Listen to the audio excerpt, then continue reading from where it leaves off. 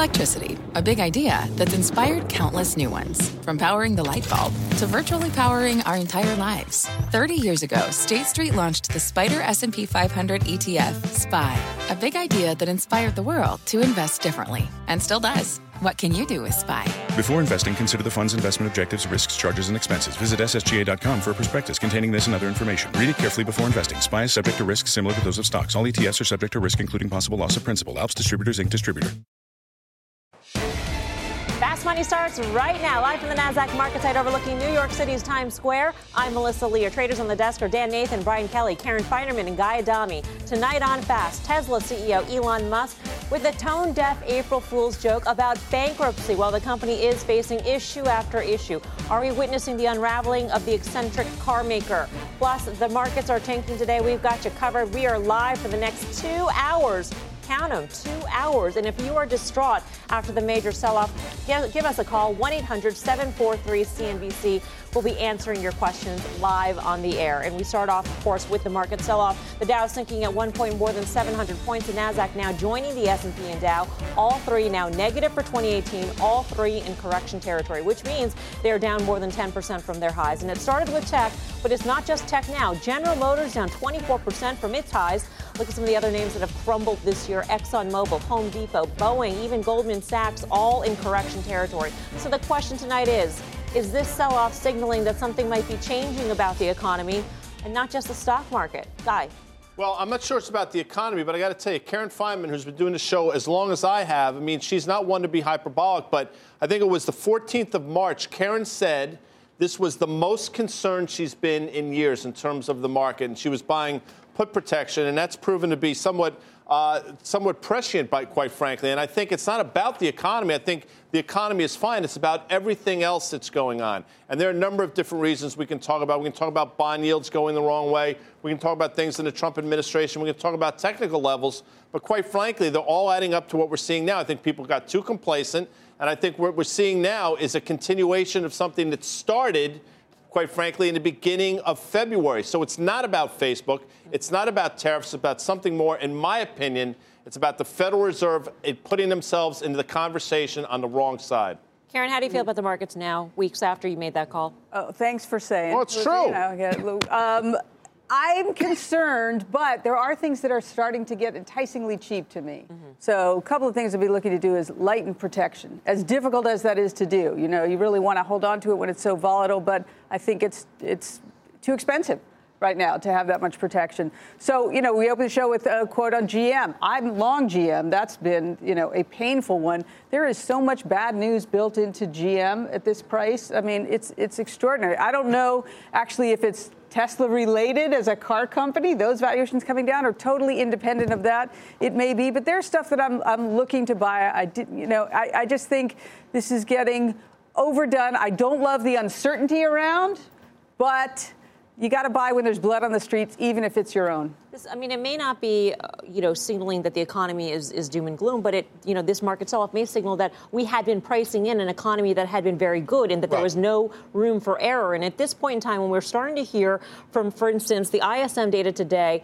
all these manufacturers talking about tariffs and the impact of tariffs on their factory activity, you got to wonder how much leeway is there in these expectations, very good ones for the economy. That's exactly the problem, and that's why I'm not 100% sure that this is over yet. I mean, technically, I think we have some more downside, but look at the ISM manufacturing today. We had prices paid going up, employment going down. That's not what you want to see. Those are the beginnings of a stagflationary environment. You have higher prices and no employment. People haven't had a raise for 5 years or longer. So to me, that's what the market has been pricing in since February, and I think we've done a pretty good job of talking about that. And you say, all right, well, now there's higher rates. How is that going to impact consumer spending? And when you looked at it today at about 9:45, 10 o'clock when this ISM data came out, you saw bond yields go higher, the dollar go higher, and that's when the market really accelerated to the downside. So until that's resolved, I think it's going to be very treacherous waters here. Yeah, so you guys have mentioned a little bit about the consumer stuff. I mean, to me, there's been a tell this year, and it really has been Walmart and it's been Home Depot. I think you mentioned one of them in the beginning. I mean, these stocks did not rally when the market bottomed in mid-February. So to me, I think that was really interesting. And it was also interesting that as the NASDAQ shot right back up and made new highs in early March, the S&P never made a new high. And so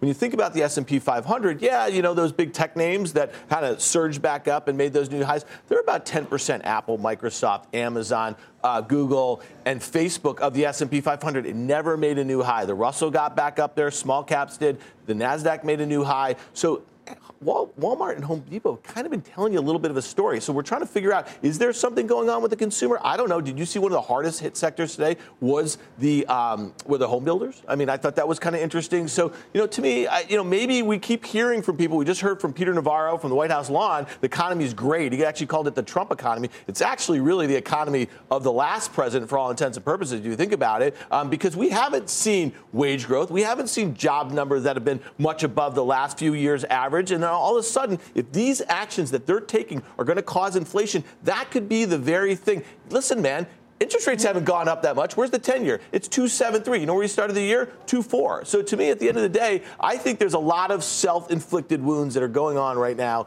in this market and the economy. Did he listen, man? Was that point? He was manning you. I think so. You mentioned short-term borrowing costs, and it's the 2-year. It's the shorter end of the yield curve that has really gone higher. Which is maybe I didn't make that tied to point consumer mortgages. Dan's been away for a while. I know you've been in California, but that is my point. I think the back end of the curve is stubbornly low, and the front end continues to grind higher. I mean, I don't want to get wonky here, but LIBOR, something nobody ever talks about, is at levels we haven't seen in 8 years, and it's gone up in a parabolic way over the last couple of months. Seems to go up every day. What does that mean? I think close to $350 trillion-ish worth of in debt. Assets, $1.2 trillion in consumer mortgages. Is pegged to, so it's not insignificant. And we have talked about Deutsche Bank. I got no horse in this Deutsche Bank race, but this is a stock that's making 2-year low when the rest of the banks until recently have been doing very well. There's something clearly going on, and I think it's manifesting itself in rates. So in the past, 6.5 minutes or so, we probably listed 4 different reasons why one could be cautious about the market. Should we feel better or worse that there are so many that there's a pastiche of concerns as opposed to one thing that you can put your finger on? That is a great question. I don't know. I mean, it's interesting to see, if you're an anxious person, you can find anything to be anxious about, right? And if you're an optimist, you can dismiss everything that's bad. A lot of these things, to me, the two that are the most important, a big trade war, I really would hate that. I don't think we're in that yet. I don't know. Some days he's fully on board. Some days Trump seems to be backing off. I don't know. The other thing is not a rise in rates, a spike in rates. Right. A spike in rates, to me, would really sort of put a wrench in things. Those two things are my biggest fears. All this other stuff is noise. I got to disagree with you that Trump deserves no credit for this economy. I can't agree with that. The tax cut is clearly helpful to business. So we just reversed that entire move from the tax cut. I mean, to me. Right, we did, but not for the first year of his presidency. The market was up a ton. You know what's funny, Karen?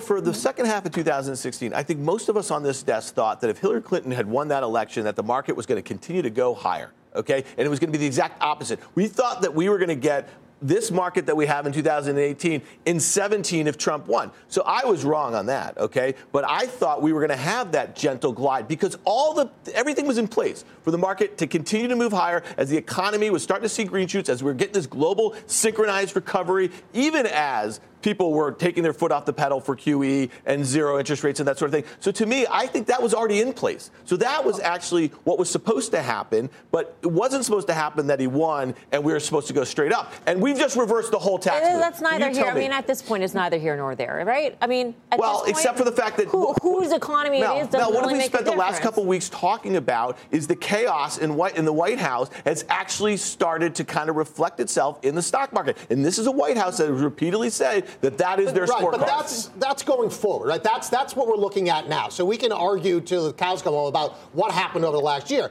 But going forward, to me, I still think, and we saw it in the data today, the biggest thing are the tariffs. Are those going to raise prices? Right. That, and also Trump, the tweets about Amazon. They've got to get you concerned, right? What other target could he pick on next? I mean, how much in market capitalization has Amazon lost since Trump started tweeting? Well, the stock's probably down, 12? I'm spitballing here, probably 12%, give or take. I mean, that's a pretty significant number for Amazon. What his company is next? I don't know. He's going. It's funny for somebody who claims to be the most business-friendly president of all time. In a lot of ways, he might be one of the most more Teddy Roosevelt, I think, than Ronald Reagan. But again, neither here nor there. Right. There will be another target. I think, though, in terms of Amazon, they will report in a couple weeks. I don't know anything, obviously, but I would be shocked if they didn't report a ridiculous quarter. And the reason why is because they can. They can tweak numbers a little bit. They can make those margins look fantastic. I would expect that. Right, and Amazon, to me, is just like Netflix, right, where they can raise prices a little bit. If they raise my Amazon Prime membership by $5 or $10, I'm still going to order the same amount. So to me, I think they have a lot of room. You're just talking about how people weren't getting wage increases. Prices were going higher, and wage it's the same with Netflix, right? I'm talking. They will pay for that. Yeah, listen, they raise it to $300 is going to be a different story. But $5 or $10 to cover higher postage, I think it doesn't matter. This is the most important thing. If you think about Walmart and Amazon, they have nearly $1 trillion in sales annually in America for the most part, okay? And what are they doing? It's a massive deflationary thing. This is great for U.S. consumers. So the fact that we have a president who's attacking them, he's going to come after Walmart next, this is a great thing for consumers. You know what's not great for consumers? A trade war, because Walmart is going to have to pass those increased costs on to consumers. So to me, he is not pro-business. He picks and chooses. And to me, it's a very political setup. All right. Well, when the market first sold off back in February, our next guest said this. Whether we go lower now or lower over time or whether we back and fill, I think Friday, a week ago, is going to stand as an important intermediate top, whether it's 3 months or 6. It's not likely to be exceeded anytime soon. Well, the S&P has fallen more than 6% since that call. Now he says something bigger might be at play. Let's check in with the chart master, find out why. Hi, Carter. Hi guys. There's sort of, it's not quite the paradise that it was. Let's talk about it. I mean, the first thing is we're so dependent on just a few names. It's been the case for a while. But just to put that concept in real visuals, the entire value of the Russell 2000, I think people talk about small caps, they might be outperforming, or they could make the new high when the S&P couldn't. Listen, you add up the entire Russell 2000, you get $2.5 trillion. That's the same as, not shown here, the top 3 stocks in the S&P. Top 3. It's all about a handful of names. In fact, just to move along here, if you were to talk about the top 10 stocks at $5 trillion, that's almost a quarter of the value of the S&P. The top 50, so 10% of the names, represent half of the market. We are so dependent on a few, and those few are finally under some real pressure. Where might they be headed? So, again, just to put this numbers, 10, 20, 50 stocks. 50 stocks, 50%. It's not a market. It's just a handful of names, and those handful have started to come under pressure, whether it's Home Depot, Boeing, Caterpillar, and so forth. So, 2 leading ladies that have yet to have the real trouble that many other stocks have had. 150 moving average, to the penny it bounces. Netflix, to the penny it bounces. To the penny it bounces. The presumption is it has not had a full check back. That's a lot of air still to go. The other one, of course, is Amazon, even bigger, but the principle is the same. We're likely to get a check back to trend, as is the case almost with all stocks. For instance, Home Depot's here now. Caterpillar's finally done it. These two ultimately will, which speaks to the market. A handful of names control everything. Now here, this is key. We know that we're basically close or very close to the prior low. But what's really important is this. We've made new lows here in terms of the percentage of stocks that are still in uptrends. So the internals continue to deteriorate even as the market is sold off, meaning it is not oversold, at least not from what I can see. So here we go. Now this is, gosh, you know this new index, it's got Twitter, it's got Baba and Baidu, it's got, look at this, literally to the penny, to the penny, to the penny, to the penny, and we are sitting here. The presumption is it's going to break. Now, how can it be that the S&P is identical? Because the S&P is so dominated by those names. And then, in fact, just to do this, and let's end with this, this is the MSCI All Country World Index. German stocks, French stocks, Japanese stocks, U.S. stocks, Canadian stocks. And it is literally to the penny, to the penny, to the penny, to the penny, February 9th low, and we closed on it today. The problem is the bounce was insufficient. There's every indication that we are now going to break trend for the first time in 2 years. Sell. Carter's got to come over. Daylight today? Come on. Come on over, Carter. Ryan will bring the chair in, please. Ryan. Thank you, Brian. Thank you very much. Nice chair job. Okay. So is there any reason to So you believe that the 150? Everything I just said is nonsense? Sure. No. It could all bounce, right? But I mean, in terms of the 150-day moving average, yeah. You think for world stocks at least that could break. For the S&P 500, it would break also. Right. For so the Nasdaq, I guess it would the break premise also. Is this. The market itself is on trend, right down to a trend line that's held for 2 years.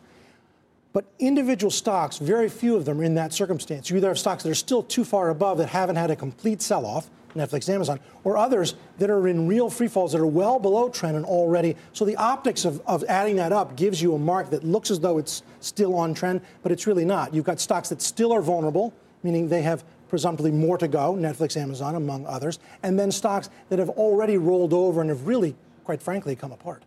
You know, we were talking about FANG and the role of FANG in the sell-off earlier, but now, I mean, it does seem to be extremely broad-based in terms of the selling. So what's your technical take? Has the characteristic of the market changed? Because not just the leadership group has deteriorated, but we're seeing massive declines across sectors. Across the board. So look at it in this sense. If you take it the market's performance year to date, there are only two sectors that are outperforming the market, right? Tech and consumer only because two names, Amazon and Netflix. So it's really a very thin sort of proposition. So, Carter, sometimes there's symmetry in markets. And so we have that decline from January to February, rally back, now we're in another decline. If I take that decline and just measure and say, you know, it's going to do 100% decline, right? The same amount of distance, you get about 2463 or so. If you say it's going to do 1.5 times, you get 2300. Is there anything in your work that supports those numbers that says maybe that's a turning point and investors should be looking to buy? It's funny, I'm kind of in the middle of those two. I think 2400 plus minus, and it depends on how you get there, right? A one-day collapse is often the setup for a reversal. If you just deteriorate over weeks and weeks and weeks and stall and roll and never show any life, then it can just work lower over time. So let me ask something. You have that chart with 5 times or so that it hit that trend line. Right. Wasn't any of those prior times the same scenario you're talking about a few leaders being way high and a few others falling down? And what makes this time different? Not to this extent, right? I mean, you had at other periods, like the financials were doing very well. Now the financials are a little bit dodgy. Industrials, post-election. And in this instance, now we've got it's broadly participated on the downside. Put it that way, yeah. All right, Carter, thank you. Thanks for your help today. Carter Braxton Worth of Cornerstone Macro on the charts for us. Love him. Is he coming back an hour two? I'm not sure. We'll see. Oh, that'd be such good. TVTs, isn't it? What do we do today? Well, biotech we're going to talk about, but I will say that some of these stocks that we have talked about, for example, Wynn Resorts, I think it actually held up pretty well today and was a miserable tape. I think we did what we call that thing when we go over to the smart board and the power pitch, right? Mm-hmm. And we pitched that, and I still believe in that. So if anything sticks out to me on a day like today, it's the relative strength of WYNN. What did you do today, Karen? I didn't do much today, but tomorrow, sort of what I'm looking to do is probably sell some puts. Certainly if we open down lower, I'll probably sell some puts. There's a couple of things that I'm looking at. I like Citibank. I do like GM. I just, I don't know what's going to happen in the very short term, but I do think at some of these levels, I mean, even to me, Google, I like at this level. I've owned it all the way up. It's been painful for months. But if you look at the valuation of Google, it is ridiculous. This is not an Amazon-type valuation or a Netflix-type valuation. This is like 12 times EBITDA, right? I mean, that's crazy.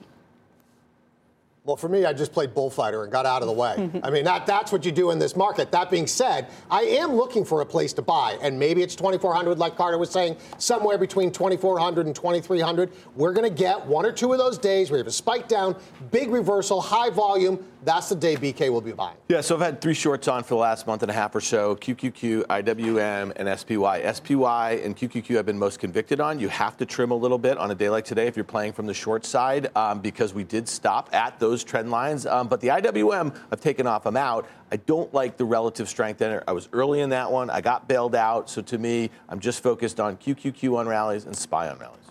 Coming up, it is a biotech bloodbath. The group sinking nearly 4% today as momentum stocks get crushed. We'll tell you which traders were buying the dip. Plus, it is the battle of tech CEOs. Mark Zuckerberg and Tim Cook exchanging harsh words as they go head-to-head. We'll bring you the comments that had all of Wall Street talking. And later, Tesla shares in reverse. The stock getting slammed down 35% from its 52-week highs. And Elon Musk's tweets might be making it even worse. We will explain. You're watching a very special edition of Fast Money live from Times Square in New York City. We've got much more fast for you right after this.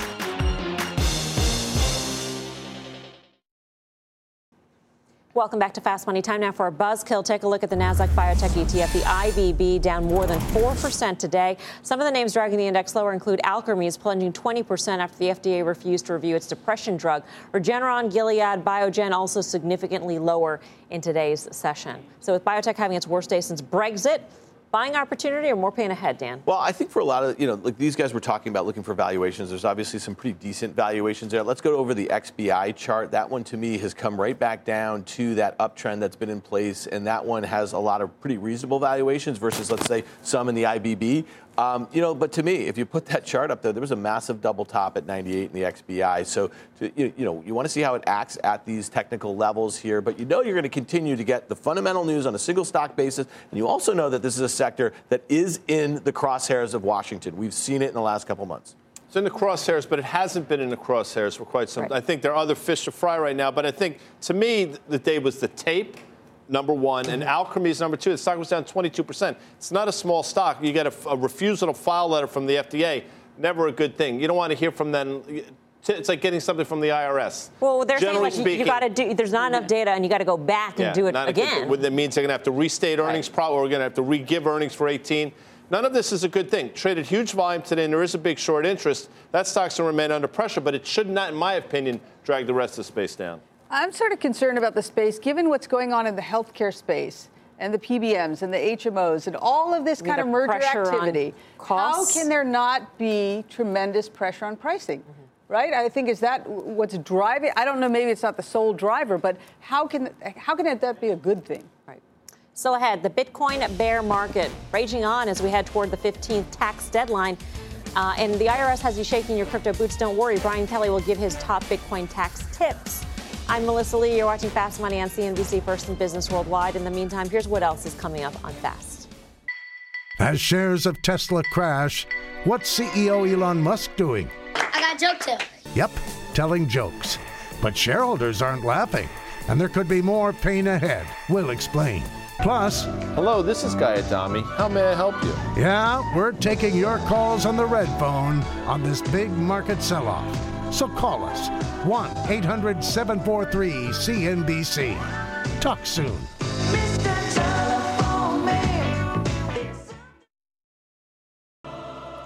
Welcome back to Fast Money. It is not just the broader market that's taking it on the chin. How about Tesla's week from hell? That picture, you see a CEO, Elon Musk, holding a sign that says bankrupt, or actually bankrupt, was tweeted by Musk himself as an April Fool's joke. But given how things have been going with Tesla, we can't help but wonder how much of a joke it might turn out to be. Musk's tone-deaf tweets aside, the automaker has been plagued with controversy over its autopilot system following a fatal crash, a recall of its Model S sedans, and even more production issues. All this within the past week. Shares of Tesla plunged as much as 7% on Monday. Amidst the chaos, the stock is now down 29% from 2018 highs. So are the tweets a sign that Tesla is now unraveling? And what, if anything, should the board be doing about it? Brian. Well, I'm not sure what the board should be doing, but if you're an investor, you have to be in this and say, what I've always called this is a venture capital deal. What I've meant by that is you're investing in something that's always going to need to do another funding round. Now, in a situation like this, you have to ask yourself, will there be another funding round? Will they be able to get that funding? I think yes. When you look at the big holders of this are in there for a 10-year time frame. They're saying that Tesla is not a car company. If it was a car company, it would actually trade at some reasonable valuation. They're saying this is a disruptive tech company that not only is going to disrupt cars, it's also going to disrupt the electric grid, decarbonize the electric grid. It's also going to disrupt the housing market. So a lot of different things going on in this, and the bigger holders understand that. The question is, what price will that financing be at? Maybe this is enough to do that, but I think ultimately there will be another round of finance that people will be satisfied. I think the point on the holders is an interesting and important one because a lot of the institutional base had gotten in at levels that are much even lower than where we are here. So they're still whole and probably therefore not going to sell. I think it's also important to remember that in every fundraising, Elon Musk has actually participated on the buy side, not on the sell side, every single time. And also since 2014, this stock has sold off from a peak to a trough at least 30% on every year over the last 4 years. 2017 was the only year that it didn't. So where are we right now? You said 30%, fine, whatever. You know, I mean, this is the sort of name, if people really do have that time horizon, you're happy to see these sorts of sell-offs. You're happy to see sentiment get really bad. It overshot on the upside last year at some point. It may do so on the downside, but I suspect this stock is not going to be below 200 anytime soon. What's up with Elon Musk, though? I mean, the joke on April Fools, for a lot of investors who are feeling a lot of pain out there, that wasn't very funny, particularly when all the talk on Wall Street is whether or not this company can get a funding round done. And then on top of it today, you see him engage in a series of tweeting at various publications saying, why didn't you cover all the recalls of the other auto companies that have happened over the past year? Why do you just cover Tesla for the auto recall? You know, things like that. He's on Twitter and tweeting back at all these people.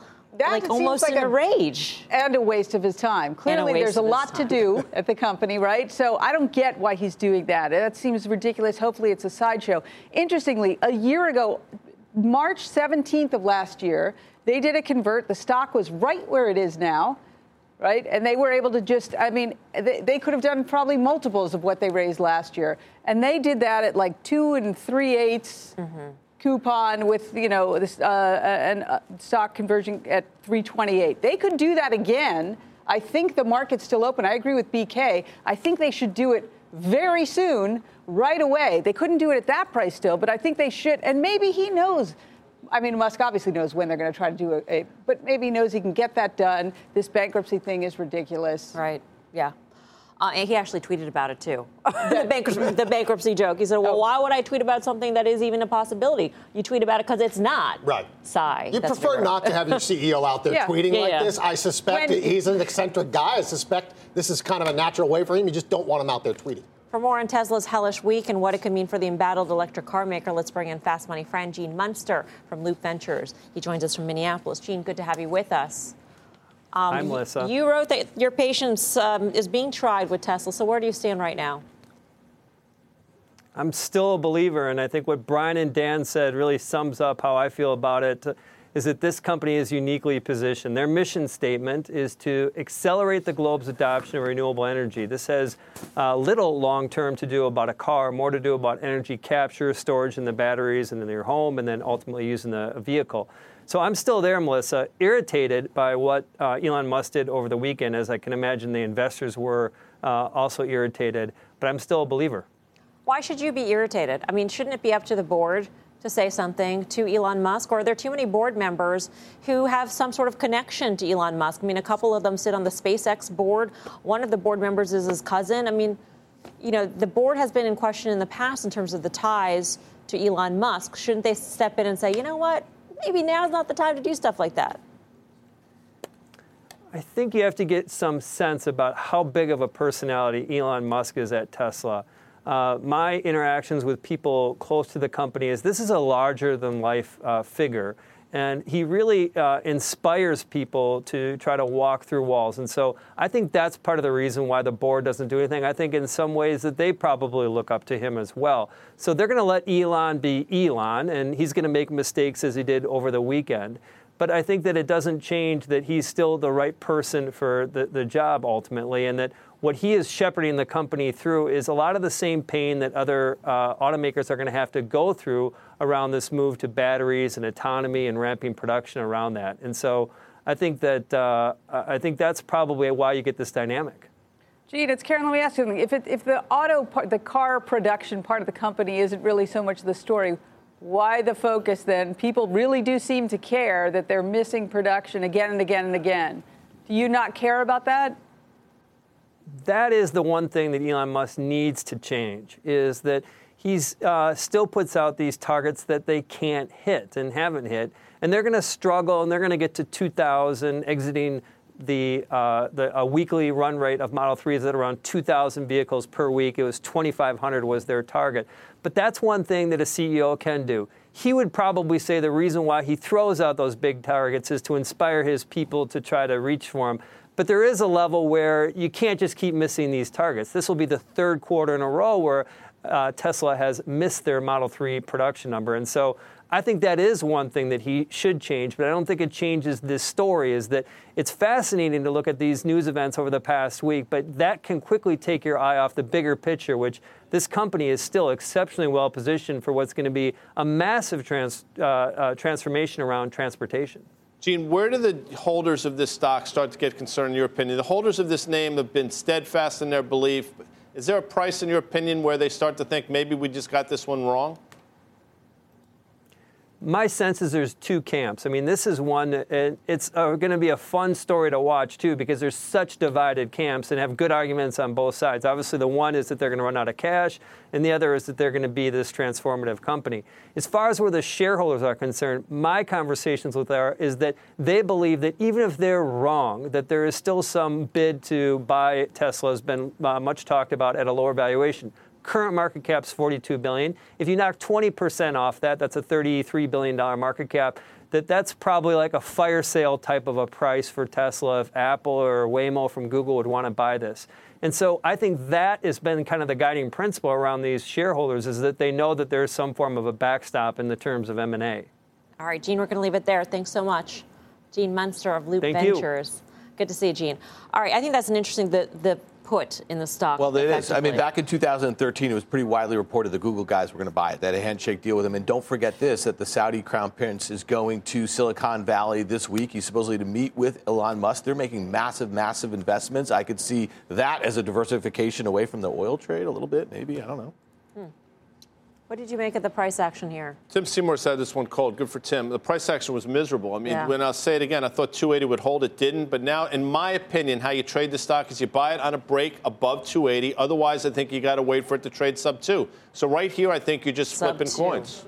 If you go back and look, 195 or so was a pretty significant level. Coming up, as the Facebook fallout continues, Mark Zuckerberg snapping back at criticism from Apple CEO Tim Cook. We will hear the latest takedown in tech's war of words. And later, tax season is here, and even if you're a Bitcoin billionaire, you still got to pay your taxes to Uncle Sam. So BK is breaking down your top tax tips. Much more Fast Money right after this.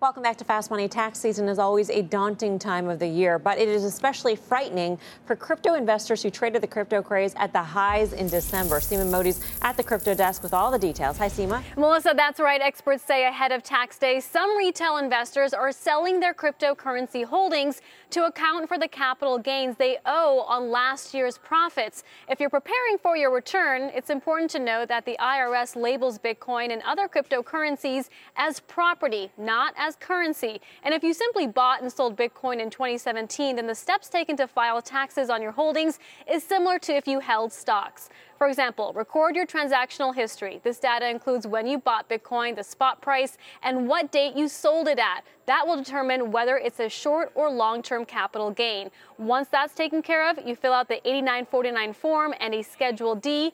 Any expenses accrued from account maintenance can potentially be deducted. Keep in mind, you may be taxed as high as 39% depending on your income bracket. Now, while the guidance from the IRS on cryptocurrencies has been limited, you could be subject to penalties like a sizable fine or a deficiency notice if you do not declare your holdings. In 2016, the IRS requested records from cryptocurrency exchange Coinbase from 2013 to 2015 for Bitcoin holders and found that less than 1,000 people reported their Bitcoin gains. Melissa?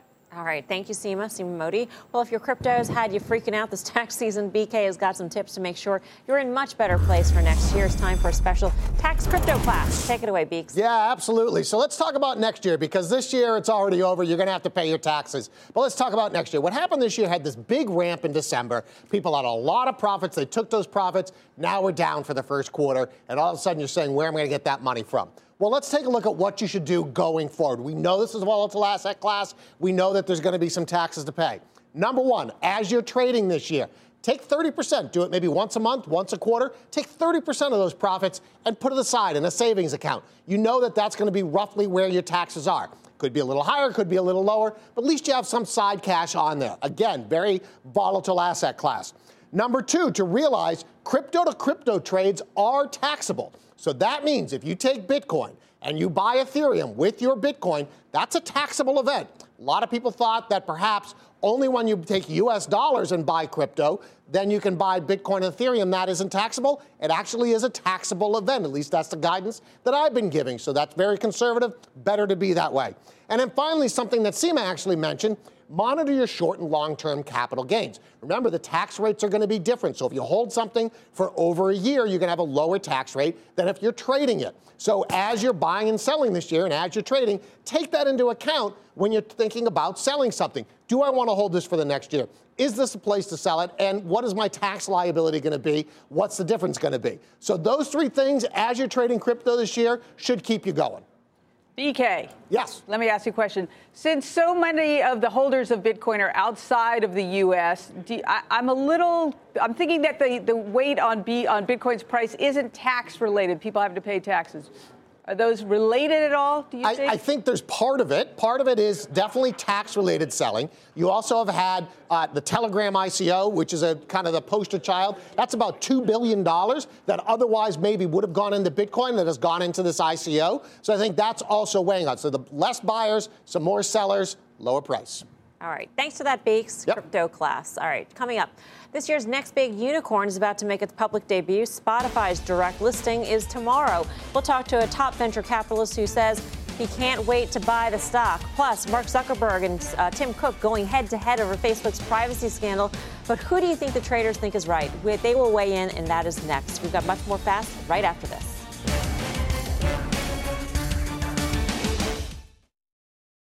We're looking at every app in detail. What is it doing? Is it doing what it's saying it's doing? Is it meeting the privacy policy that they're stating, right? And so we're always looking at that. Should we raise the bar even more? We're always looking at improving and raising the bar. But we do carefully review each app and police now. And we don't subscribe to the view that you have to let everybody in that wants to, or if you don't believe in free speech.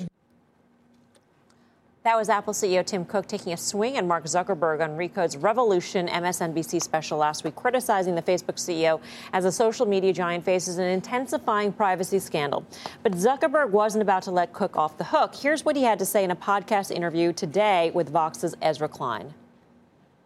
I find that argument that if you're not paying, that somehow we can't care about you to be extremely glib, right? And not at all aligned with the truth.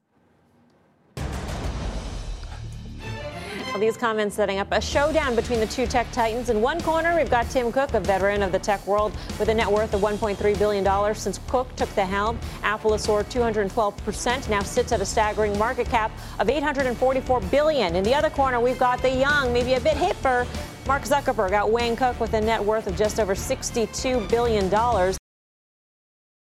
IPO, the stock is up about 309%, has a market cap of $450 billion. So who do you side with in this battle of the tech titans, Stan? It's a pretty easy one. You go with the hardware and you go with Apple. I mean, at the end of the day, Apple used to catch a lot of grief about what they would let on their platform and what they wouldn't, and I think they have a lot of power here. So to me, I think one thing you're forgetting, or you didn't hear what Zuckerberg said right before that he subscribes to the Bezos that we want to charge as little as possible rather than more. I don't think there's any doubt right now that the world believes that you are their product and they're trying to extract as much from you any which way they can. You own Facebook. You own Alphabet. Right. You want to own more Alphabet, maybe? I do want to own more. Does this worry you? Well, it does worry me. I mean, I think that Facebook has a lot of bad stuff priced in. Could there be way more bad stuff to come? That's possible. I do think it's a really powerful model. I wish that he weren't getting attacked from all sides, but they haven't handled this as well as they could have. I'm not selling it here. I don't know. Let me just get your point, though. When you said they want to sell for as little as possible. Well, he was quoting Jeff Bezos in terms of, companies have to work really hard. They're saying their business model is to charge their customers as little as possible rather than to charge you as Apple is trying to charge as much as possible for their product. Right. No, that's more troubling to me that Apple. I wasn't a fan of Cook sort of attacking Zuckerberg on this because you never know what he could be facing at some point down the road. It wouldn't shock me if they have some sort of situation that isn't wildly dissimilar from this.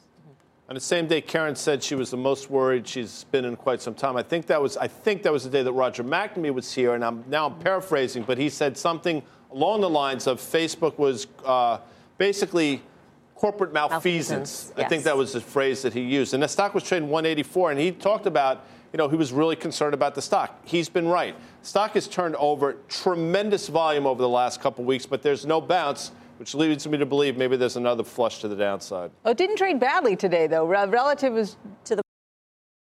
Would you take a flyer here? No, I would not. I think they've all got problems. I think Apple and Facebook and Google all face this idea of peak centralization. It's a longer-term type of view, but I think once you lose the trust of your customer, look at what happened with the banks. They lost the trust of their customer in 2008. And that's not to say there's a crisis or anything. I don't want to compare the two, but I'm just saying once you lose the trust of your customer, you have an awful hard time getting it back. All right. Still ahead, did today's sell-off have you running scared? We are actually sticking around for the 6 p.m. hour to take your phone calls live on the air, so stay tuned. Plus, as Spotify gets ready for its public debut, will it follow Dropbox's lead and be the next unicorn to steal tech's thunder? We'll talk to a top investor. Stick around.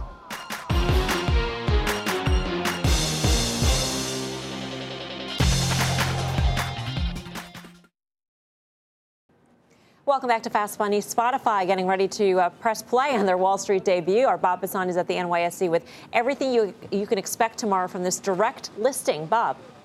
Hi, Melissa. Spotify will begin trading tomorrow at Citadel Securities. Right below me, we've highlighted how unusual this direct listing is right now. No new shares are being floated. Remember that. That's the key thing. All the shares being sold will come from existing shareholders. And there is no traditional roadshow. They did hold an investor day that was live streamed, however. There is no underwriting here. There's no bank that's going to be buying shares and then selling it to the public. And finally, there's no book.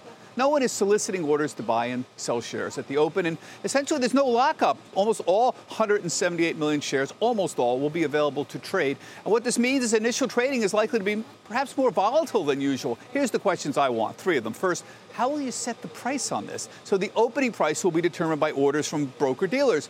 But remember, there's no bank that's under any obligation to stabilize the price. There's no underwriter. In the secondary market, it's traded between $48 to $125, but it's likely priced toward the higher end of the range. That's everybody's guess. Morgan Stanley, by the way, has been hired as an advisor and is supposed to provide a reference price early in the morning that will be based on trading in the gray market as well as fundamentals. Nobody knows if that will matter or not. Again, uncharted waters here. Second, what will happen once the shares start trading? You can argue that because no new shares are being issued, it's a well-known company, strong retail interest, the price should go up. But you could also argue that the large number of shares available to trade may suppress any price gains. Again, we don't know. Finally, how about the open? When's that going to happen? Don't expect it to be early. The price discovery process is likely to take a long time. I'm betting Melissa will be eating lunch by the time it starts trading. It definitely is not going to be 9:45 a.m. like most IPOs. Back to you. All right. Thank you, Bob Pisani. Let's bring in an early Airbnb and Pinterest investor, Rick Heitzman, founder of First Mark Capital, an early stage VC firm. Rick, good to see you. Good to see you again. You would like to buy Spotify shares, correct? I will. Would you buy tomorrow or do you wait? I'd buy tomorrow. I feel like there's not going to be much supply of shares. Those shares are going to come on tomorrow. And I agree that it'll happen probably closer to lunchtime than breakfast time tomorrow, as there's limited supply in the market. So I'd get up early, put your order in early, and anticipate that the supply and demand will drive up price later in the day. So, Rick, you're a fundamental investor. What do you see the opportunity? Obviously, a lot of investors have been focused on Netflix's business model. You know, one of the knocks on Spotify is that they don't have the gross margins that Netflix has. What do you see as the opportunity there? I think over time you're going to get to those margins. It's the same dynamic. You're reselling content from someone else, but you have an enormous user base and a really strategic user base. If you think about all the potential buyers of Spotify, it's all the companies with enormous war chests and all the FANGs who would love to have those 200 million plus users. You know, we were talking about Dropbox as the other tech unicorn that had just recently gone public. Are you invested in Dropbox? I'm not. You're not. Okay, so here's a question for you. Sure. This is a question that I pose to these traders a lot in terms of would you rather. Oh, I like this game. Rick's gonna like Dropbox or Spotify? Which would you rather own? Spotify. I think it's more unique. I think it has a faster user growth base. And over time, it's going to be harder to replicate that growth base. Apple threw everything at it. They threw Beats at it. They threw Apple Music at it. And it only accelerated the Spotify growth. How closely, as a VC guy, are you looking at this in terms of future exits? I mean, do you think that this could actually set off a wave of direct listings? I mean, it could save millions of dollars in fees. We're thinking about it also in terms of liquidity. What does pricing mean tomorrow? What does pricing mean in terms of price stability? What does that mean in terms of future lockups, which is big for early investors thinking about liquidity down the road? The direct listing advocates are saying price will stabilize quicker. There'll be more liquidity at each different volume threshold sooner than what you might see in a normal IPO. So I think a lot of early investors are looking at this as a case study. All right, Rick, great to see you. Thank Good you for your time. Thank Rick you. Heitzman. What do you think? What does this say about the NYSE being able to get this unique kind of listing first out? I don't know. I mean, how valuable are these relative? I mean, maybe it's more the bankers that are being shut out more. Yeah, the bankers are being shut out. That would be more problematic, I guess. I don't know. It's interesting. I'm very curious how this trades. I'd probably be at the sidelines, but it's interesting. It's important it's extraordinarily important for the New York Stock Exchange. They've had a series of, I don't want to say missteps, but they haven't had the greatest hits album. It's not like the Eagles' greatest hits. I think the greatest selling album of all time on that. I know you're a fan. Thinking that. We were just talking about Spotify. That being said, they better do something. It better be extraordinary tomorrow. It better be seamless for the NYSE. All right, well, that does it for us for our first hour of our special coverage here on Fast Money. Stick around, though. We've got another jam-packed hour coming up right after this short break. Stay tuned.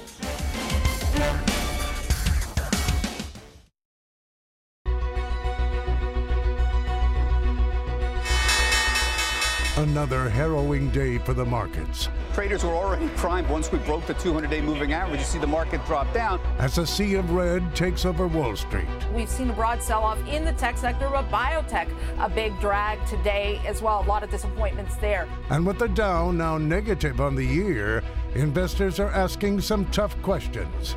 What's behind the sell-off? How long will it last? And what do I do with my money? CNBC's special coverage of the markets begins right now. And it was indeed a dramatic day on Wall Street. You're watching CNBC's special coverage of today's market sell-off. I'm Melissa Lee. A very warm welcome to all of you usual Mad Money viewers. Jim Cramer is off tonight. And with all the market turmoil, the Fast Money team, we're going to stick around to help you make sense of it all. Helping me to do that are some familiar faces to Fast viewers. Dan Nathan of riskreversal.com, Brian Kelly of Brian Kelly Capital, Karen Feinerman of Metropolitan Capital, and Guy Adami of Private Advisors Group. You know the markets better than they do. And tonight, we're also taking your calls, so dial in 1-800-743-CNBC.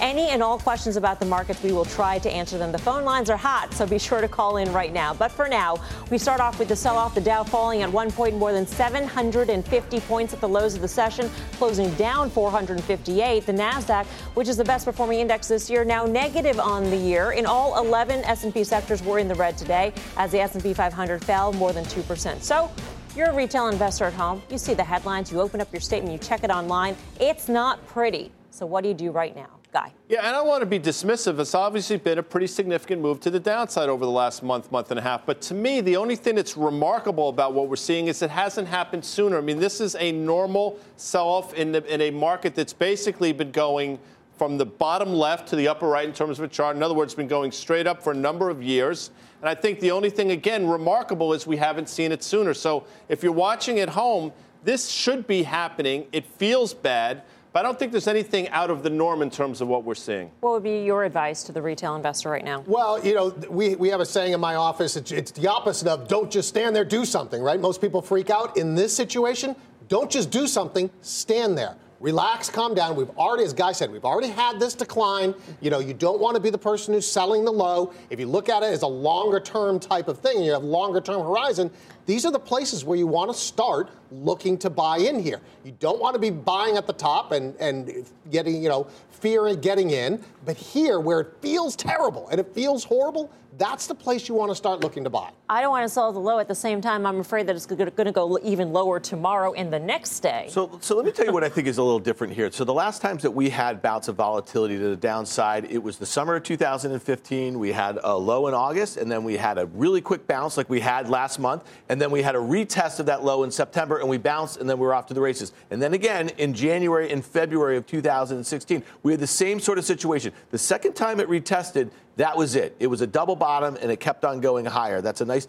technical formation right there. Here's the problem with right now in this setup right here this week is that we are now back at that prior low from February 9th. It's really important what happens over the next couple of days. If we break that February 9th low, even if it's orderly like today, it wasn't a panic sort of selling, then we could have a top in place. When you think about how much higher we are than 2015 and then again in 2016, and then when you think about what are some of the headwinds right now, you could have yourself a top could be in the market for 2018. That doesn't mean we're going to crash, but it could mean that we bang around at lower levels. Does this feel worse than maybe at other points in time, only in that, it had been a long time since we had a correction, but on top of it, there are a number of different issues facing the market. There's the Facebook data privacy scandal, which is hitting all of technology. There are tariff concerns, hitting the markets more broadly. I mean, there are all the Fed raising interest rates. There are a series of things to be concerned about. Right. There are. However, there's a number of really good things going on, too. I mean, I'm a long-term investor, and I'm also a long investor, meaning I always own stocks. There's never a time when I say, I want out of the market. So my bias is always to, all right, what can I buy to own for the long term? So in days like today, as Brian said, it feels absolutely awful. And you got to remember that psychology is not your friend. Your gut intuition will lead you to do exactly the wrong thing. It feels really good to buy things when they're up high and everybody owns them and, wow, that feels great. It really feels bad to buy them when they just go down so much every day. But that's when you have to buy them. That's when they present the best risk reward. Right? So that's where we are right now. Could it get worse? Absolutely, it could get worse. But I look at it as, all right, if I had a fresh dollar today and I own nothing, would I start buying here? Absolutely. So I would buy names like Google here. You could always find there's, this story, that story, or maybe the EU is going to charge them some percentage of revenue. There's a lot of stuff that you're never going to have a perfect time. Anytime it feels like, this is the perfect time, that is a lot closer to being the not perfect time. So, calm down, just take a breath. There are opportunities to buy some things that are good value. So Dan mentioned levels. So obviously everybody wants to talk about the Dow Jones, but that's obviously just a handful, 30 to be exact. The S&P 500 is exactly that, 500. So Dan mentioned the low that we saw in February. That low was roughly 25.35. The S&P today closed at 25.80. So we're roughly 2% away from Dan's level.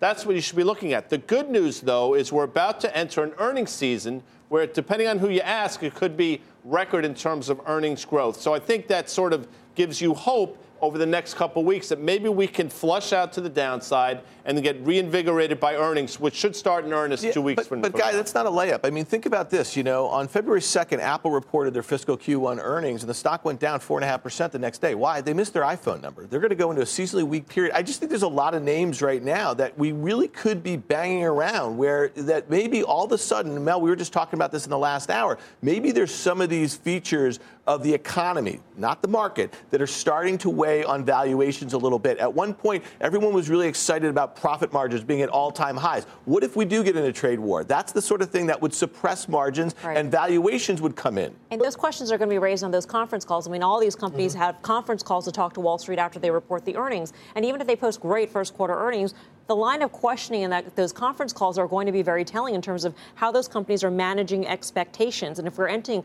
what has been traditionally a seasonally weak period, at least for technology, which is the biggest part of the market, the second quarter, how are they going to manage those expectations? They'll probably be conservative. They're going to be very conservative because the answer is we don't really know, right? Is what's been going on, particularly with the trade talks, a negotiating tactic, or are we actually going into a trade war? We don't know what the answer is. And, I would say if it is simply a negotiating tactic, and it's entirely possible over the next 60 to 90 days, we see some kind of progress on this, then the market will go higher. I don't know if it'll make a new high. I mean, Dan might be right that we've seen the highs for 2018. I don't want to make a call on that, but all I know is when things sell off and all that bad news is priced in there are opportunities here. And even if we don't make a new high, there are ways to make money, or at least ways to start putting capital away. Was there a stock or two you're looking at today specifically? No, you know what? I still like the ones that are leading here. So Netflix, Amazon, even though they've been in this kind of the crosshairs here, but I still want to look at those because they were the leaders. Even when the market was going down,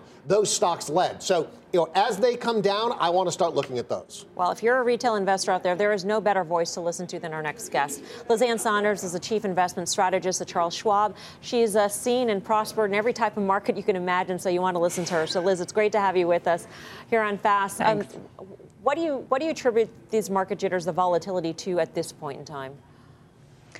So I think there are a number of competing factors, but I really think that what unleashed this in late January, early February actually had less to do with all of the fundamental things that we're talking about. A lot of people point to the spike that we got in wage growth for that fairly short period of time, the breakout on the upside in the 10-year yield. I actually think that the proximate cause, if you want to call it that back then, was just a sentiment environment that had gotten entirely too frothy. And that really just built in December and January. You saw it in attitudinal measures of sentiment. You saw it in behavioral measures of sentiment. Now the question, though, is whether we have effectively gone from that era, kind of a fear of missing out era, to one where we've washed that froth out. And I'm not quite sure. I certainly don't think that the first leg of this correction did it. I think it's too soon to tell whether this second leg has done it. So what do you tell clients right now to do in the meantime when things are feeling so bad and there's so much market volatility? Do you make moves in your portfolio? No. First of all, the one thing we always tell investors in an environment like this is that panic is not a strategy. And I'm fond of saying that neither get in nor get out, to the extent you think that's the way you ought to approach investing. Neither get in nor get out is an investment strategy. That's gambling on a moment in time, and investing should always be a process over time. And you could apply that same logic to the nature of corrections. Corrections don't tend to be moments in time. They tend to be processes over time. They tend to last, on average, longer than this one has so far, with a bit more pain than this one has so far. But if there's one thing about which I have incredibly high conviction is I don't know what's going to happen next. We came into this year expecting a heightened amount of volatility in light of where we felt we were in the economic cycle, with tighter monetary policy, less loose financial conditions, higher inflation, and that the maximum drawdown, that the intraday moves would be bigger. That's what we're getting. Whether this is the bottom, I have no idea. But we are saying that with more volatility comes the ability and opportunity to rebalance more frequently, hopefully to the benefit of long-term portfolio success. What would you recommend investors do specifically? Have valuations come down enough in certain sectors of the market to make you say, you know what, I don't know what's going to happen tomorrow, but this is what we should be looking at doing right now? So valuations have come down quite a bit, largely because even with the correction, you've still seen the denominator in your PE equation go up. So in both legs of the correction, you saw PEs come down to a greater degree than prices came down. On a forward PE basis, we're still a little bit north of long-term median levels, but I'd be very cautious about using valuation, either when it's high or low, as some sort of market timing tool, because there's literally no correlation between any variety of PE ratio and what the market does in the next year. What we've been telling investors is, number one, you should have a plan. Your allocation should be a function of you as an investor, not what you or anybody else thinks the market's going to do, but your time horizon, risk tolerance. And then use these opportunities to rebalance. And again, what rebalancing does, and I think it's an interesting way to think about this, is you don't have to worry about which person on CNBC has the right market call in the short term. Mm-hmm. Your portfolio tells you when it's time to do something. Your portfolio tells you, okay, you've gotten XX exposure now in X area because of outperformance or relative outperformance. You want to pare that back. And it forces investors to do what we know we're supposed to, right, which is add into weakness and trim into strength. Liz Ann, great to have you with us. Basics. Thanks for your time. Thanks. Liz Ann Sonders of Charles Schwab. So BK and Karen had given sort of their shopping list potentially, the things you might want to look at based on your time horizon and what you think are values in the market. What do you think are values in the market? I think the values in the market, biotech had a big sell-off today for a number of different reasons, none of them all that interesting. And I think, to Dan's point in our earlier show, they are still clearly in the crosshairs of this administration. But if you look in terms of the science, and if you have a 5-year horizon, the valuations in many of the names are compelling. So I would look at big cap pharma and biotech.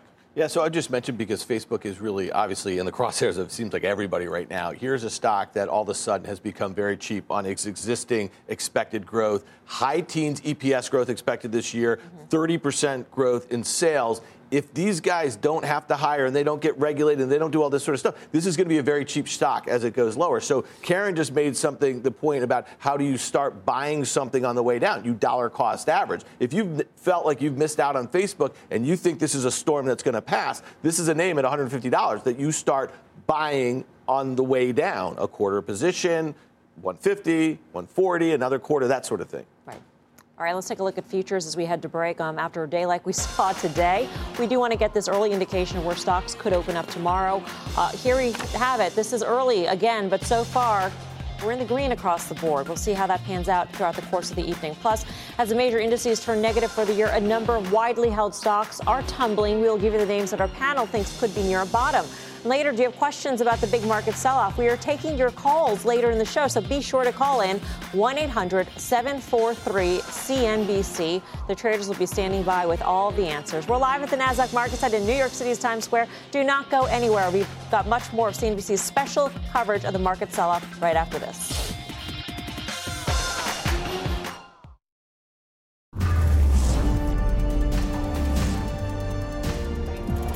Welcome back to CNBC's special coverage of the market sell-off. And if you're just joining us, it was a brutal day on Wall Street. The Dow falling more than 450 points, now firmly in correction territory, which simply means it's down by more than 10% from recent highs. That sell-off has sent a number of widely held stocks, the one you probably own, to key levels. Dom Chu is over at the Plasma here at the NASDAQ to break it all down. Hi, Dom. All right, so Melissa, as we talk about those names that have really fallen from grace here, it turns out that around 3 out of every 5 stocks within the S&P 500 actually hit at least a 52-week high sometime just in 2018.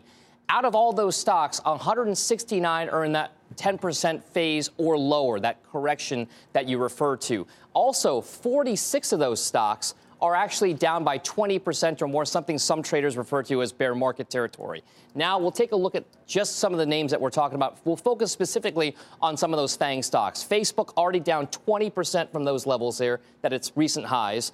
Amazon down 16%, Netflix down 16%, and Google down 15% as well. For these guys, the ones you want to focus on here are obviously these ones, this one, and this one, simply because they are among the top 5 or 6, 7 most, at least market cap-oriented stocks in the S&P 500. So they have a lot of impact. As opposed to now what's going to happen with the PE ratios. We do know that a lot of those earnings estimates haven't changed dramatically, but the prices have come down. So PE ratios have now moved a little bit to the downside. Looking at forward PE, so estimates on the next 12 months, Facebook at its highs was a 28 price to earnings stock. Now it's around 20. Amazon 169 down to 135. Netflix 110 down to about 90, and then Alphabet 28 on a forward PE basis, down to about 23 now. So as we talk about some of the valuations, they are definitely coming in. The question becomes now whether or not they stay that way or whether these earnings estimates going into this season start to get revised a little bit, guys. That's a fantastic. You know, we do a show at 5 o'clock called Fast Money, and oftentimes Dominic Chu is on with us from the New York Stock Exchange or Englewood Cliffs. From elsewhere. But we never really know if he's with us or if he maybe taped something. He is with us tonight. So I'm going to test. Is he? Let's test him. Dominic Chu, what's your birthday? I am here. Oh, look, he is. No, but he didn't answer the question. He didn't answer. We don't really know if he's here. June 6th. I was born in June, so Gemini, Psycho Gemini. There are 2 of them. That's why. Do you have why. a real question for Dom, or you no, just that was actually my question. Maybe Dan Nathan has a real question. All right. Okay. Thanks. It's good to see you, Dom. Good to see you guys, too. Before we talk about these stocks that Dom had mentioned, here's a question, a very important question, particularly when the markets are selling off the way they are. How do you know when a stock is cheap?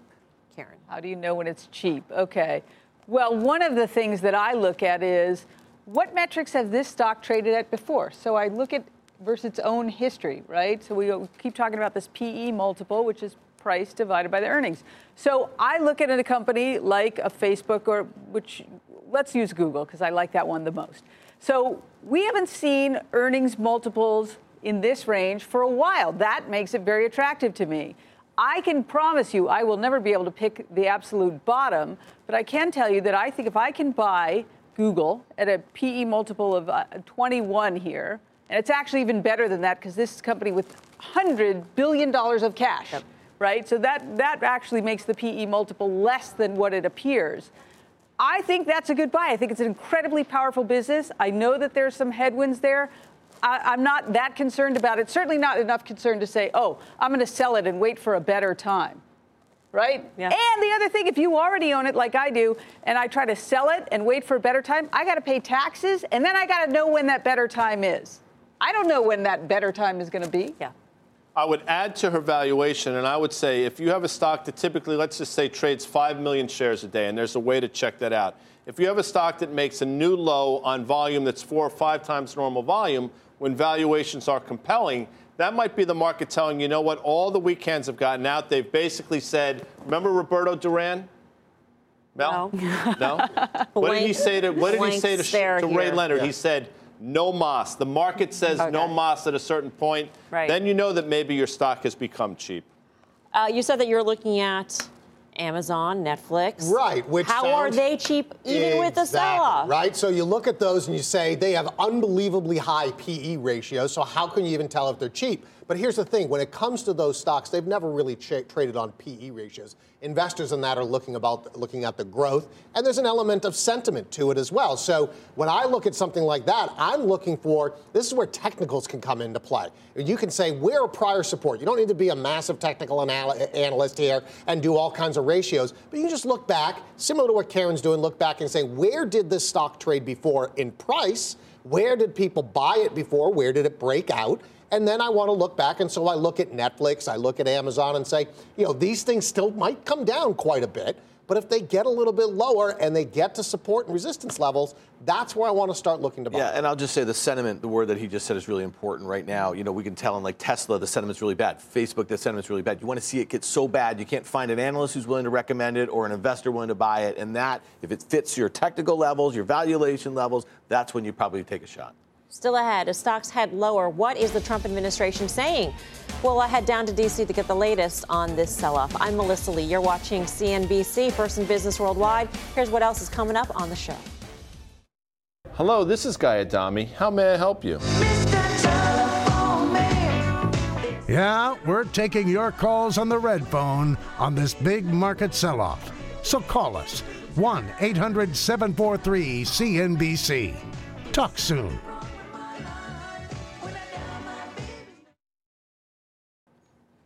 Welcome back to CNBC's special coverage of the market sell-off. The Dow falling more than 700 points at the lows of the day, with trade wars with China heating up and those fears slamming the markets. For more, let's get to Eamon Javers for the latest in Washington. Eamon.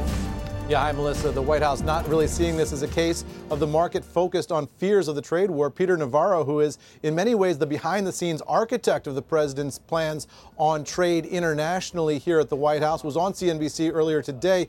He said this is a case of the White House having American businesses back. He said ultimately the president's trade policy will be good for the markets, even if it wasn't good today. Here's what he said. Ultimately, I think it's really a good thing for the market that we are doing these kinds of trade actions, because what we're trying to do with this situation is try to get to a place where we have fair and reciprocal trade, balanced trade across nations. That word reciprocal again, you hear that from the president again and again on trade. That's where he wants to get country by country across the board. I also asked the White House what they thought here officially of the market sell-off that we saw late in the afternoon, down more than 700 points at the time I talked to a White House official. Here's what the official told me, saying, we're focused on long-term fundamentals. We're not really reacting to market fluctuations, is what the official called today's stock market activity. So when the market is down, the White House not really keen to talk about it. But last week we saw the president, in fact, eager to talk about it. Here's a tweet the president put out about 6 days ago on a much better day for the Dow. He retweeted a CNBC headline saying that the Dow had posted the third best one-day gain ever. The president tweeting, great news, hashtag make America great again. So when the stock market goes up, they're a little bit more likely to talk about it around here than they are when the stock market goes down. But that's just politics, Melissa. And in terms of this potentially looming trade war, Eamon, we are expected to get the actual list of the goods being targeted as part of Section 301, which is basically the administration's efforts to try and get back at China, so to speak, for exacting intellectual property, from requiring companies, for instance, to give up certain technologies in order to do business in China. Yeah, that's right. We're expecting to see that at some point this week, possibly as early as tomorrow. We'll wait and see when they exactly roll that out. But one of the questions here is, are we going to get into a tit-for-tat situation where each one of these measures against China causes a backlash from the Chinese? The White House folks I talked to about 2 weeks ago when all this was beginning said that they didn't expect the Chinese to fire back. But then we saw on Sunday the Chinese do exactly that. So we'll wait and see whether or not we get into a situation where we go back and forth for who knows how long, Melissa. All right. Thank you, Eamon. Eamon Javers joining us from the White House this evening. For more on how the chaos in D.C. is impacting the markets, let's bring in Wells Fargo Senior Global Equity Strategist Scott Rand. Scott, great to have you with us on a day like today. Oh, hey, Melissa. Yeah, it was a wild one. Yeah, quite a wild one. In terms of the impacts of the tariffs, what, in your view, is the reasonable worst-case scenario? I mean, obviously, the worst-case scenario would be a full-on trade war. But what do you think will happen? I think that's a low probability, very low probability event. I think we're going to see a lot of extreme targeting of tariffs. This is going to play out really over the next couple of years. The topic was brought from the back burner to the front burner. Clearly, the administration is going after it. They're going to be renegotiating and negotiating on a lot of these trade deals that have been in effect for a long time. And I think the thing today, the Chinese retaliation, if you want to call it, that's a mini shot over the bow. Certainly the administration has taken a few shots over the bow, but I think when it gets right down to it, the volume of trade between the two countries is obviously huge, and what the tariffs are actually on is pretty small. So I don't think we're going to see a big escalation here. I think we're going to see just a lot of renegotiation. A lot of it's been going on behind the scenes. So I think the bottom line for us is that an all-out trade war is a low probability. You mentioned mini shot across the bow when it comes to what China is unveiling, and that's because this is in response to the steel and aluminum tariffs, which is tariffs part one. Tariffs part two is what Eamon was talking about in terms of what is still to be announced against tech goods from China. And so that could be the much bigger sort of shot across the bow, if you will, from China in terms of retaliation. Already with the mini shot, we're hearing rumblings that it is appearing, the impact of tariffs and the overhang is appearing in some of the data and some of the anecdotal data, namely the ISM surveys today, where manufacturers are citing, the dampening effect that these tariffs are having. Are you worried at all that we're just we're not really accounting for that overhang impact, the psychological impact, even though the dollar amount may be small? I think there is a psychological overhang, and certainly that would show up in some of these ISM surveys. But clearly, this intellectual property deal is a big thing, and there's plenty of companies here, really globally, and certainly in the United States. They don't want to go in. They'd love to sell their product into China. Obviously, it's a huge consumer market, and it will only grow from here. But they're not about to give up their technology and their rights to that. And so I think that's where we're going to see some give here. By the time this is all over and done with, and it's not going to be an overnight situation, but the administration, they need to go after this intellectual property problem, because it is a huge problem, and if it didn't come to the boiling point now, it certainly would at some point down the road. And for me, I want to address situations like that as soon as possible. All right. Scott, great to see you. Thanks for your time. All right. Take care, guys. Scott Wren, Wells Fargo. So here's a question. Is Trump still the stock market president? On up days. I mean, clear. You saw what Eamon said. My biggest problem is, and, I'm 54 years old, so I've been around for a number of administrations. This is the first time that an administration has used the market as a report card for said administration. That's great when things are going well. But there has to be ramifications when things are not going well, like we find ourselves now. You can't do day-to-day when the market's up 500 points and say MAGA, and then say we're in this for the long term when the market's down. That's a problem, and it's only going to get worse if we continue to move to the downside. But, the notion is that if Trump points to the stock market, if it keeps going down, then maybe he will back off some of the policies that may be causing it to go down, that there is a sort of a Trump put, if you will, a Trump floor in the market, because he will eventually come in to do things favorable. What you're going to is the uncertainty that's out there. We don't know exactly, is there a strategy here? Is this a negotiating tactic? What is the strategy? Because it does appear to change rather rapidly depending on what kind of the news flow is. So to me, the best thing for this market is just rip the Band-Aid off. Let's get whatever tariffs are coming. Let's get them in there so we can reprice this and get on with our day. Well, I agree. Uncertainty is not a good thing. I think even certainty with a bad outcome in some cases is better than uncertainty and an uncertain outcome. I do think, I'm happy that Larry Kudlow is there. I know he's an excellent voice on both tariff and reaction in the market, as well as communicating a message. I think that's important. I'm glad that he's there. I think, as Guy said, if you're going to live by the sword, you got to die by the sword. I hope that he backs off some of these policies, and I think he will. I really do. Still ahead, we've got much more in today's market sell-off. We will be taking your calls in just a few moments. There's still time, though, so call in 1-800-743-CNBC. The traders here will do their very best to answer the questions you've got. Plus, Guy Adami will break down exactly what you should not do when we see these big market swings. You won't want to miss that. Much more of CNBC's special coverage right after this break.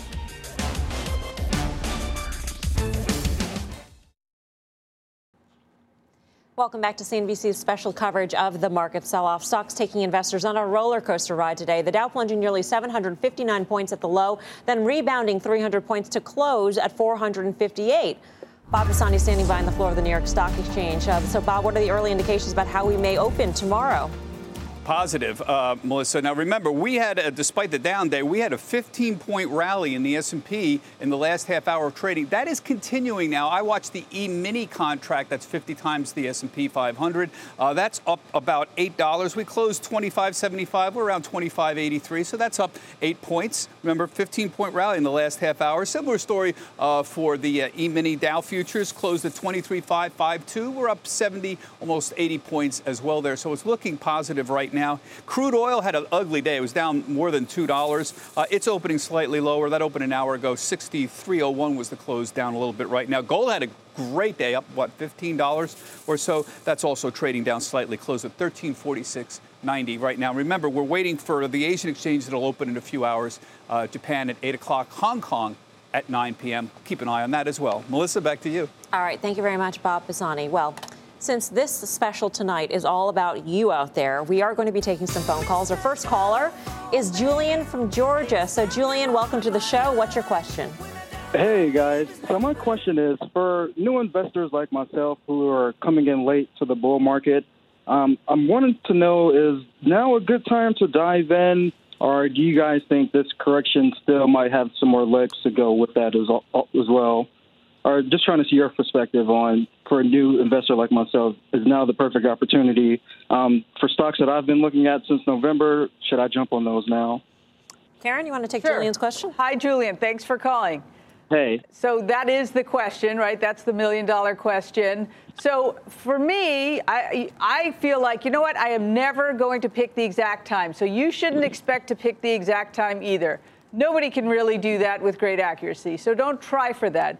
So instead, what I would do, if you have some money that you're looking to invest, Dan mentioned it earlier, dollar cost averaging. You buy a quarter position or so, just to pick an example. And then over the coming months, you put the next quarter, the third quarter, the fourth quarter to work.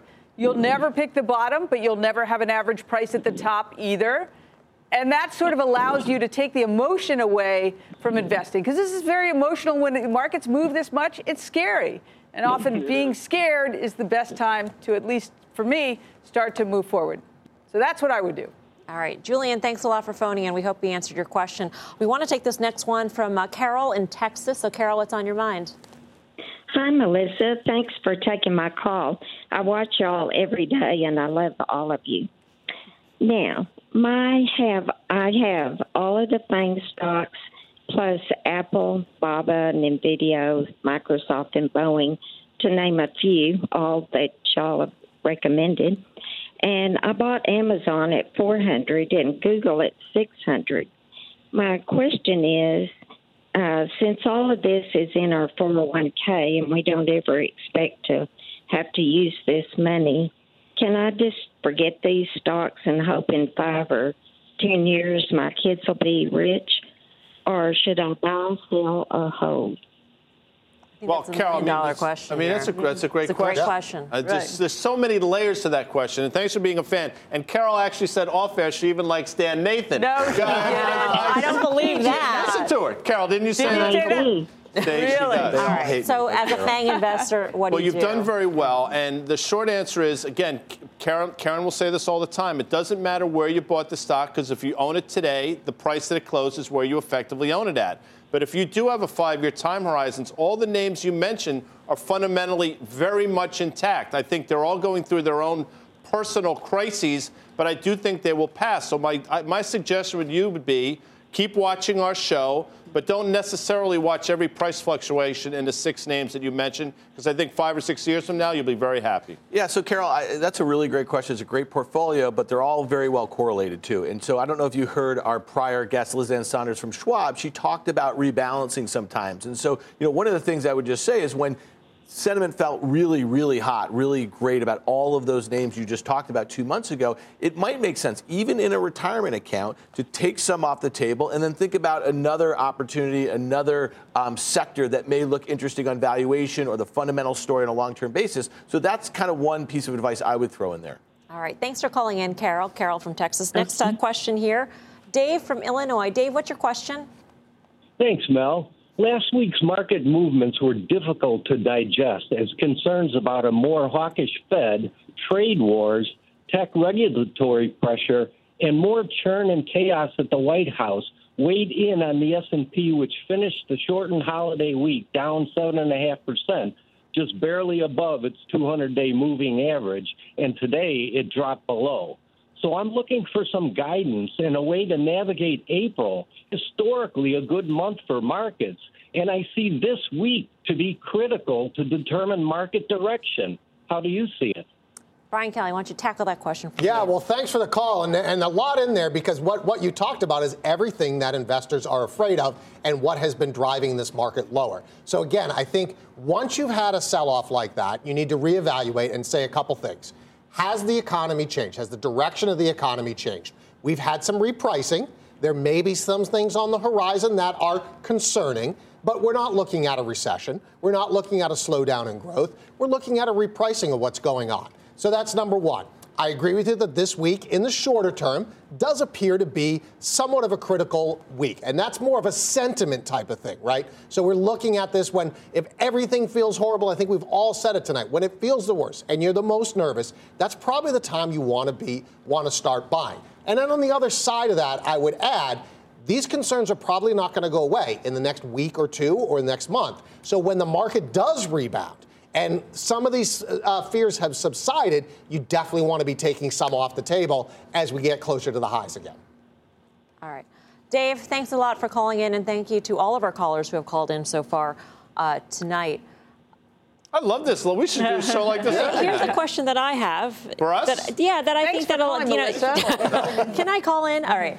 What are the safety trades in this market? Bob had mentioned gold. I mean, I think implicit to all of these questions is where can you comfortably wait out this market volatility? Is there an answer to that? Well, Steve Grasso says correctly that when the market goes down, 70% of the underlying stocks go down with it. So 70% of the stocks are correlated with the broader market. So I'm not certain there are safe. People will point to dividend-paying stocks, and the safety in that is the dividend that it pays. But we've seen on a number of days where if you have a 3.5% dividend-yielding stock and the stock is down 4%, well, you've just given that up. So to me, dividends are just sort of the cherry on top, not a reason to buy the stock necessarily. Still ahead, Tesla shares crashing as CEO Elon Musk took a bizarre April Fool's joke on Twitter a little too far. So is Musk a liability for Tesla? We'll have a special report. Plus, if you're worried about this crazy market, relax. Guy Adami will tell you exactly what you should and should not do during a sell-off right after this.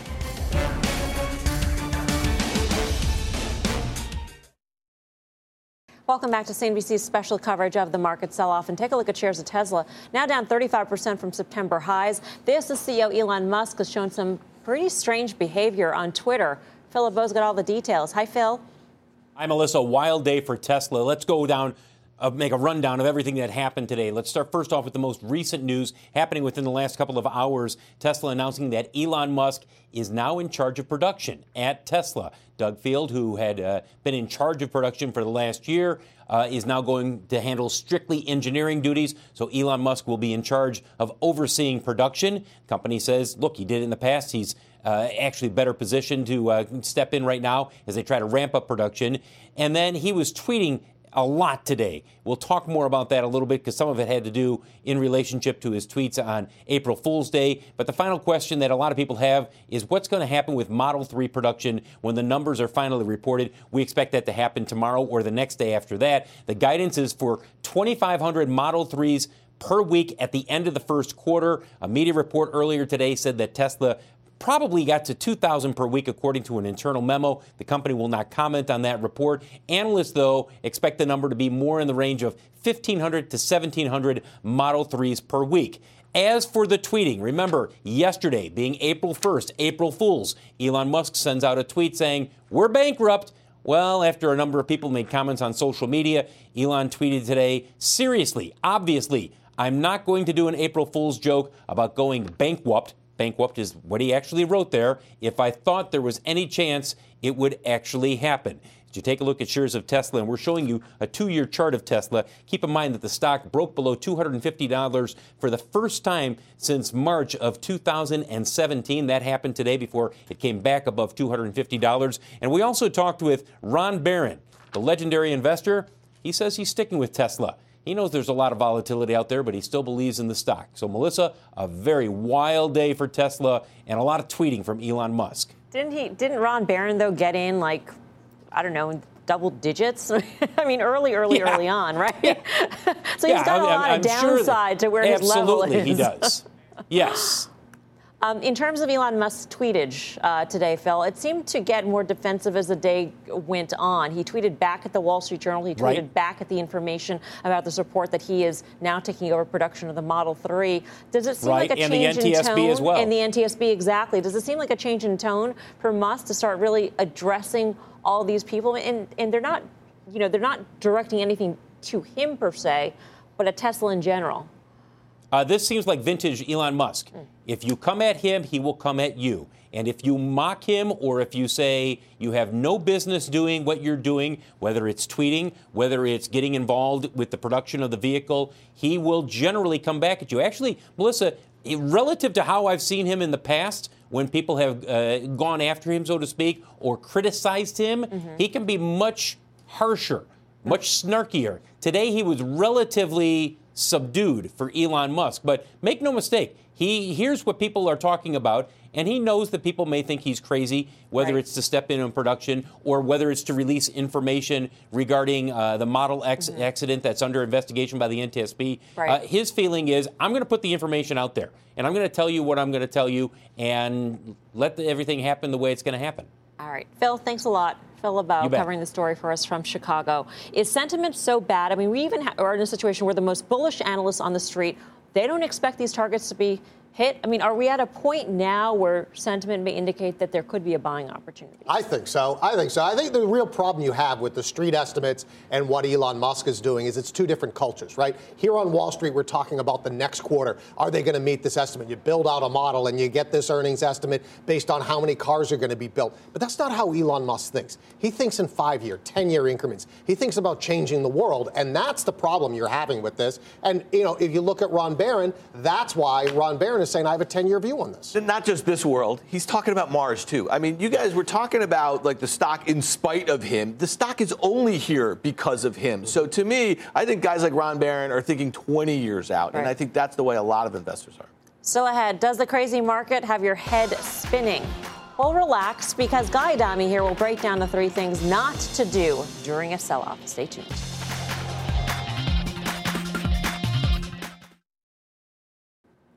Welcome back to CNBC's special coverage of the market sell-off. The stocks getting slammed today. The Dow, S&P, NASDAQ, all in correction territory. But if you're worried about the sell-off, don't be.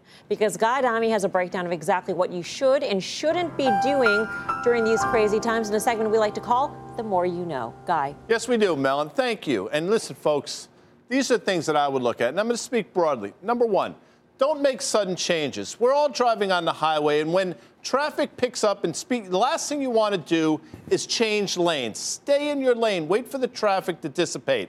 Same thing with your portfolio. No reason to make sudden changes in this environment. Number 2, don't make panic phone calls. Don't call your boyfriend, your girlfriend, your mom, your dad, your aunt, your uncle, because they're all going to tell you the same thing. Stay the course. The time to make those calls is when the market is in sort of an uptrend and you can have an intelligent conversation. Now's not the time. And the last one, in my opinion, don't pretend it's not happening. The move is happening. The market has been going down now for a month and a half.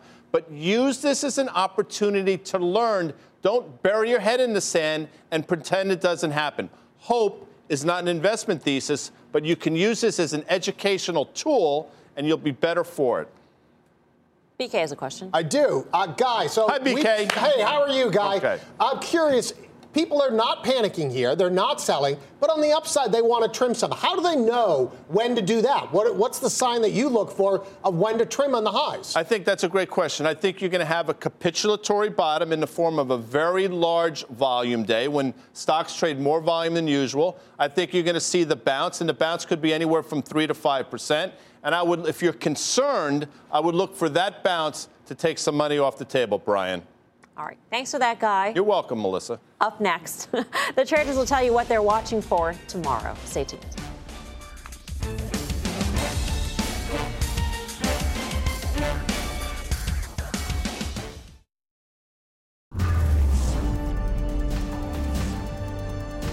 Welcome back to CNBC's special coverage of the market sell-off. We do want to get a final check on the futures market before we go. And right now, take a look at the implied opens. It looks like we'll be in the red. The Dow looking to lose about 41 at the open. S&P down 3. NASDAQ down about 4. But keep in mind, this is very early going.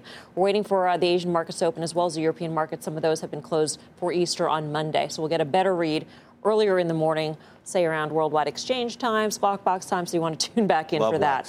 Time for the final word around the horn here, what the traders are watching for tomorrow, the day after this big sell-off. Dan. So in the S&P 500, I'm watching that intraday low from February 9th at 25.32. It's about 2% lower here. I really think it's got to hold before you start nibbling at those levels. BK. Yeah, for me, whether it's tomorrow or not, I'm looking for that capitulation bottom. A big gap down, reversal. That's what I want to see. Karen. Yeah, I'm looking at some Goog, looking at some Citi. But relax. Watch the game tonight. Big NCAA final tonight. Good advice. Mind off it. Market will be here tomorrow. Don't get used to this, people. JC will be back before you know it, right, Melms? Absolutely. You had us for 2 hours, but I'm telling you. What am I watching? See how Europe trades. They were closed today. They were, yep. Very important tomorrow. All right. That's going to do it for us for our special CNBC coverage of the market sell-off. For more, be sure to tune in to Squawk Box tomorrow, beginning at 6 o'clock. In the meantime, Shark Tank starts right now. Everything is changing so fast. I mean, back in my day, we were lucky if we could get one video to load. But now with the Xfinity 10G network, you can power a house full of devices at once with ultra-low lag. The future starts now. Restrictions apply. Actual speeds vary and not guaranteed.